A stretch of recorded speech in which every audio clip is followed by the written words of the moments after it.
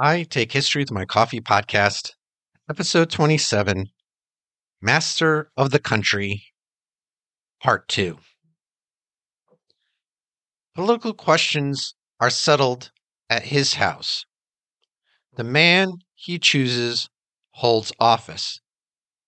He it is who decides peace and war and controls the laws. He is king in everything but name.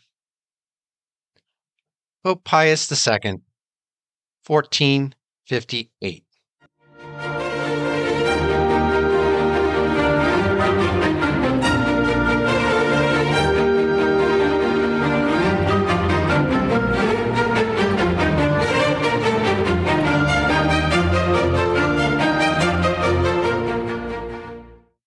Welcome back to the I Take History with My Coffee podcast, and thank you for continuing our exploration of the early modern period. I want to begin by mentioning that this podcast began 1 year ago. I want to thank everyone for their support over that time and as this podcast continues to grow. Let friends and family know how much you've enjoyed this podcast. Listen to past episodes on Apple Podcasts, Spotify, and other platforms.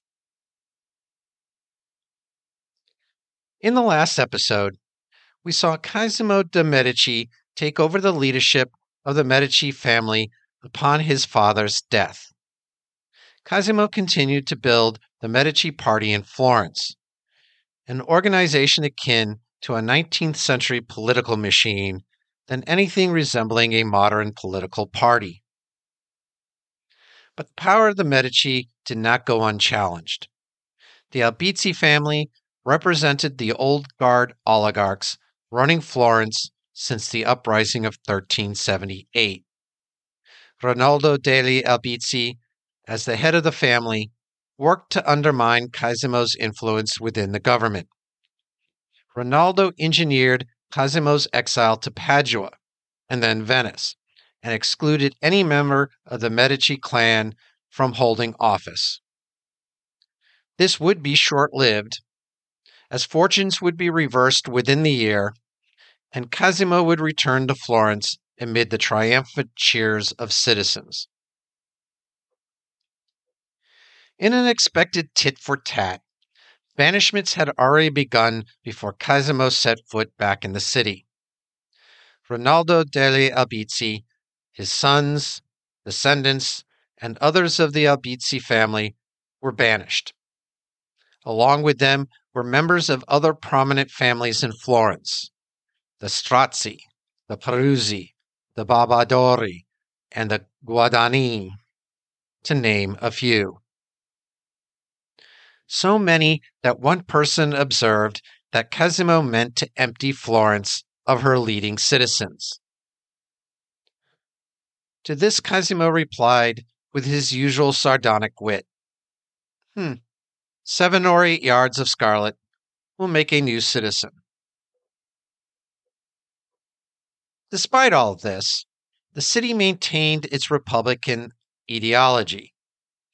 The humanist patricians and state officials who welcomed Cosimo did not do so to become courtiers, but held firm to their belief in republicanism and the importance of public service.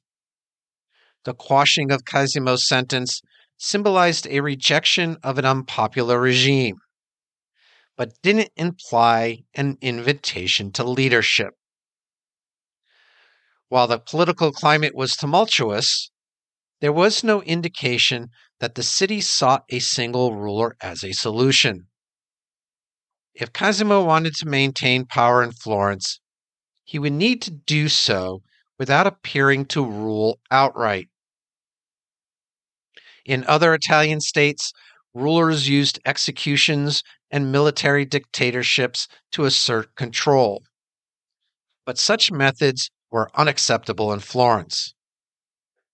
Cosimo understood that to rule successfully, he had to appear as if he held little power and make subtle changes to the political structure that wouldn't offend anyone. The situation in Florence was not as it appeared on the surface. Although the constitutional institutions and offices remained unchanged, opponents of the Medici were conveniently excluded from the Signoria. Upon Cosimo's return to Florence, the Balia decided to burn the old electoral lists used by the Albizzi regime and create new ones. Although there were some adjustments, many families accustomed to being eligible for office remained on the rolls. The key to the Quiet Revolution was to give the appearance of broad eligibility for office while limiting the choices of those appointed to positions of authority. A temporary measure was introduced while making the new lists and distributing name slips for various offices in Florence and its territories, allowing the electoral bags or bursae to have as few as 74 name tickets rather than the usual 2,000. This effectively determined the political makeup of the Signoria, even though the actual names of the members still needed to be selected. Initially, restricted suffrage was justified by the incompleteness of the revised electoral lists. However, the regime continued to use this approach until 1455 by claiming successive states of emergency.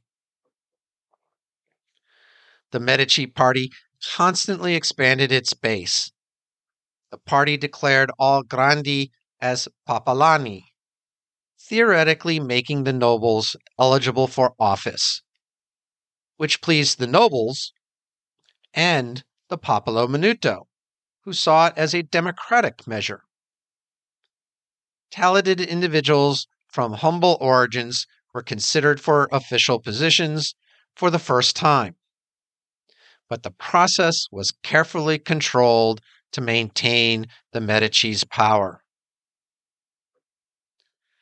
Despite these changes, the old noble families still lacked real political influence, and most of the population had no political rights. Many newly qualified citizens were relatives of those eligible for office in previous years. Within a few years, the Medici party had become deeply rooted and identified with the interests of Florence as a whole. Their influence was so strong that Cosimo didn't need to suppress opposition voices. At this point, it was clear, at least in terms of foreign policy, of Cosimo's influence on the course of the Florentine state. Officially, foreign affairs were conducted through the Signoria, but no decision was made without passing through the Medici palace. The strongest sign of this was in relation to Milan. For a long time, Cosimo had cultivated the idea that Florence's position towards Milan was misguided. The situation in northern Italy had changed since the beginning of the century. After Gian Galeazzo Visconti's death, the Venetians capitalized on a weakened Milanese state.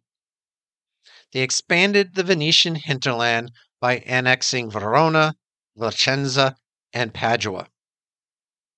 After the defeat of a Turkish fleet, Venice took control of the entire Dalmatian coast. At first, Florence was grateful to have such a powerful, wealthy ally in its struggle against Milan, now under Duke Filippo Maria Visconti, who was encouraged to continue the fight by the exiled Albizzi. The son of Gian Galeazzo, Filippo Maria Visconti, was considered by many to be mad. Grotesquely obese and with poor hygiene, even by the standards of the time, he refused to have his portrait painted. His deformed legs were so weak he needed assistance getting up from a chair. He screamed at the sight of a naked sword and had a soundproof room built to block out the thunder. He was willful, secretive, and paranoid. But he was also an astute politician who had recovered much of Lombardy that was lost after his father's untimely death. Yet he was unsuccessful in expanding into Tuscany, despite being told otherwise by Florentine exiles. His forces were defeated in 1437 and 1438. And then in 1440, his most talented commander, Niccolo Piccinino, suffered a devastating defeat near Anghiari along the Arno. With all hopes of returning to power gone, Ronaldo delle Albizzi decided to make a pilgrimage to the Holy Land.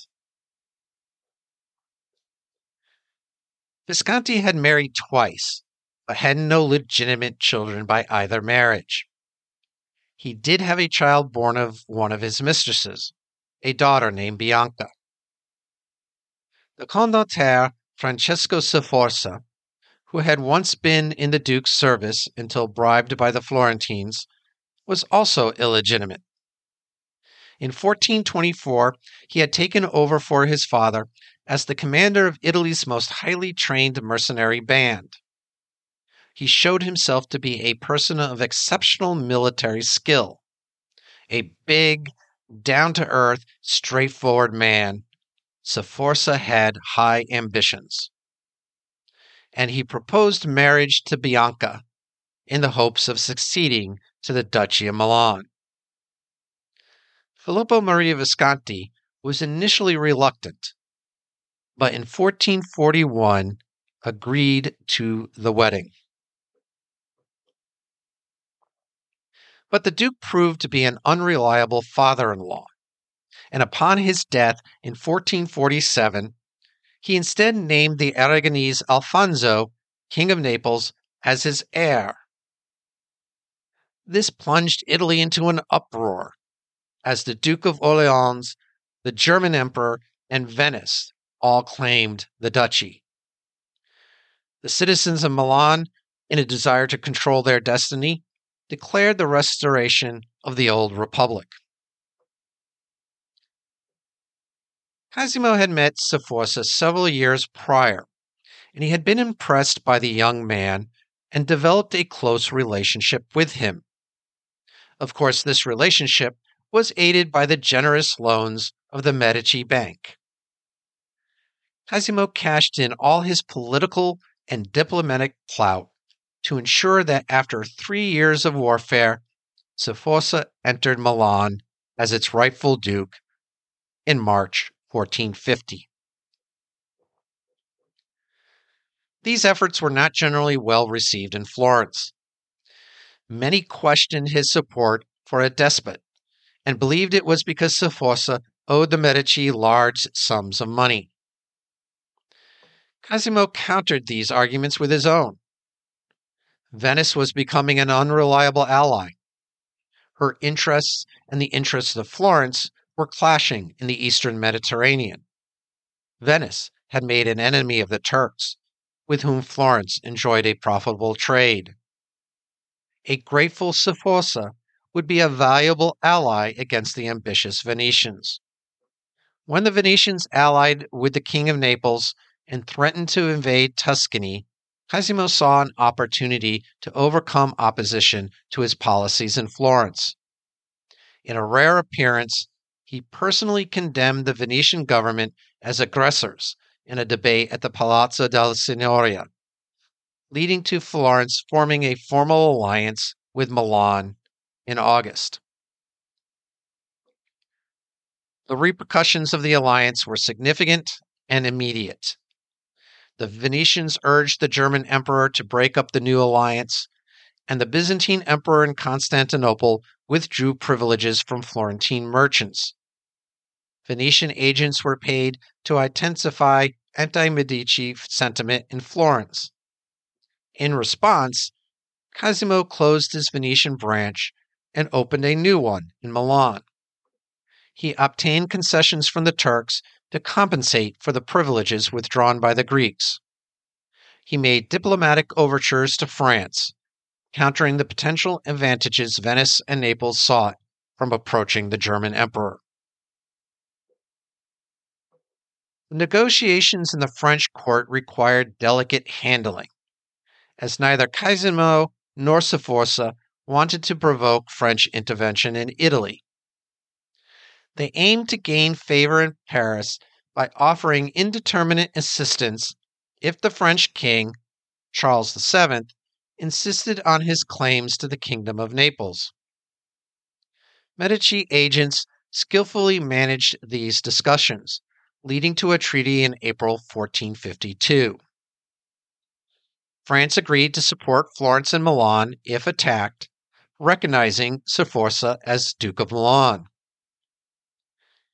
In return, Charles VII received assurances of no interference from Florence or Milan should he move against Naples. As we will see in a future episode, the French claim to the throne of Naples would later prove fateful for the Italian peninsula. After the treaty with France was signed, Venice and Naples declared war on Florence and Milan, and Don Ferrante, King Alfonso's illegitimate son, marched towards Tuscany.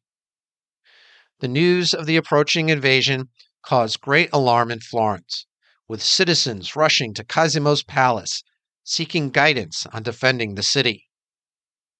The story goes that one frantic merchant burst into his room shouting, "Rancine has fallen! Rancine has fallen!" Cosimo responded as if he never heard of this small Tuscan town. "Rancine? Rancine? Where Rancine?" Despite his outward confidence, Cosimo was concerned. The alliance with Milan proved dangerous and costly, as Florence had to bear the expenses for Sforza's defenses and her own. The heavy tax burden led to an increase in his enemies. He sent his agent back to France to seek help from Charles VII. But the French were reluctant to commit due to their ongoing conflict with England. During this time, Cosimo fell ill, and demands for peace grew more vigorous. His leading supporters kept their distance from his palace for safety. Fortunately, good news arrived from France. René of Anjou agreed to support the alliance in exchange for help driving Aragonese forces out of Naples. The intervention of a French army, combined with the capture of Constantinople by the Turks in the spring of 1453, brought hopes of peace to Italy. These hopes materialized in Lodi in April 1454. With the fall of Constantinople, the Turkish threat grew, forcing Florence, Milan, the Pope, and Venice to form the Most Holy League to maintain the status quo in Italy and defend against external aggression. At this point, the government's main focus was economic recovery, as the city faced mounting indebtedness due to military expenditures. Tax increases were implemented to aid recovery, but were met with growing unrest and conspiracy in September 1457. Despite his desire to focus on banking business, Cosimo recognized that a wealthy merchant in Florence couldn't avoid public office. He remained the most influential person in Florence by presenting himself as a prosperous banker who willingly undertook political and diplomatic responsibilities while guiding the state's financial policies. He held the position of Gonfalonier only 3 times and never sought more permanent control of the government or attempted significant constitutional reforms. His friend Vespasiano da Bisticci praised Cosimo's skill in preserving his power and noted that he always made it seem like others were taking the initiative, not him. Cosimo avoided displaying wealth and rode a mule instead of a horse, occasionally allowing Luca Pitti, a flamboyant but less intelligent individual, to appear as the most powerful figure in the Republic. In 1458, amid economic stagnation and rumors of constitutional changes, tensions rose in Florence. Cosimo took precautions, renting a house in Pavia and fortifying his villa at Cafaggiolo. In August, the Gonfalonier Luca Pitti called a compliant Parlamento into existence to secure the Medici's power. With the approval of a new Balia, the authority of the electoral commissioners, or accoppiatori, was extended for another 10 years, and the Gonfalonier's power increased significantly. A new Council of 100 was formed to handle legislation concerning war, taxation, and elections. The 100 was also given the power to appoint key officials, ensuring loyalty to the organizers of the Parlamento. Cosimo's elder son, Piero de' Medici, became one of the accoppiatori. The Medici's supremacy was now assured, and Cosimo was recognized as the undisputed patriarch of Florence. Pope Pius II wrote in 1458 that Cosimo de' Medici was the master of the country. And upon his death in 1464, the Florentines would inscribe upon his tomb the old Latin honorific of Pater Patrae, father of his country. In the next few episodes, we will explore Cosimo's role in Florence's art, culture, and intellectual life, transforming the city into the jewel of the Italian Renaissance. We will begin with how he almost was able to mend the schism between the Eastern Orthodox Church and the Roman Catholic Church.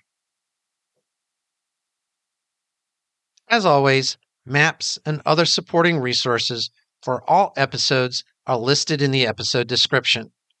In the meantime, for more historical content, please visit the I Take History with My Coffee blog at itakehistory.com, and also consider liking the I Take History with My Coffee Facebook page. Feedback and comments are welcome at itakehistory@gmail.com, or you can leave a review on Apple Podcasts or on Spotify.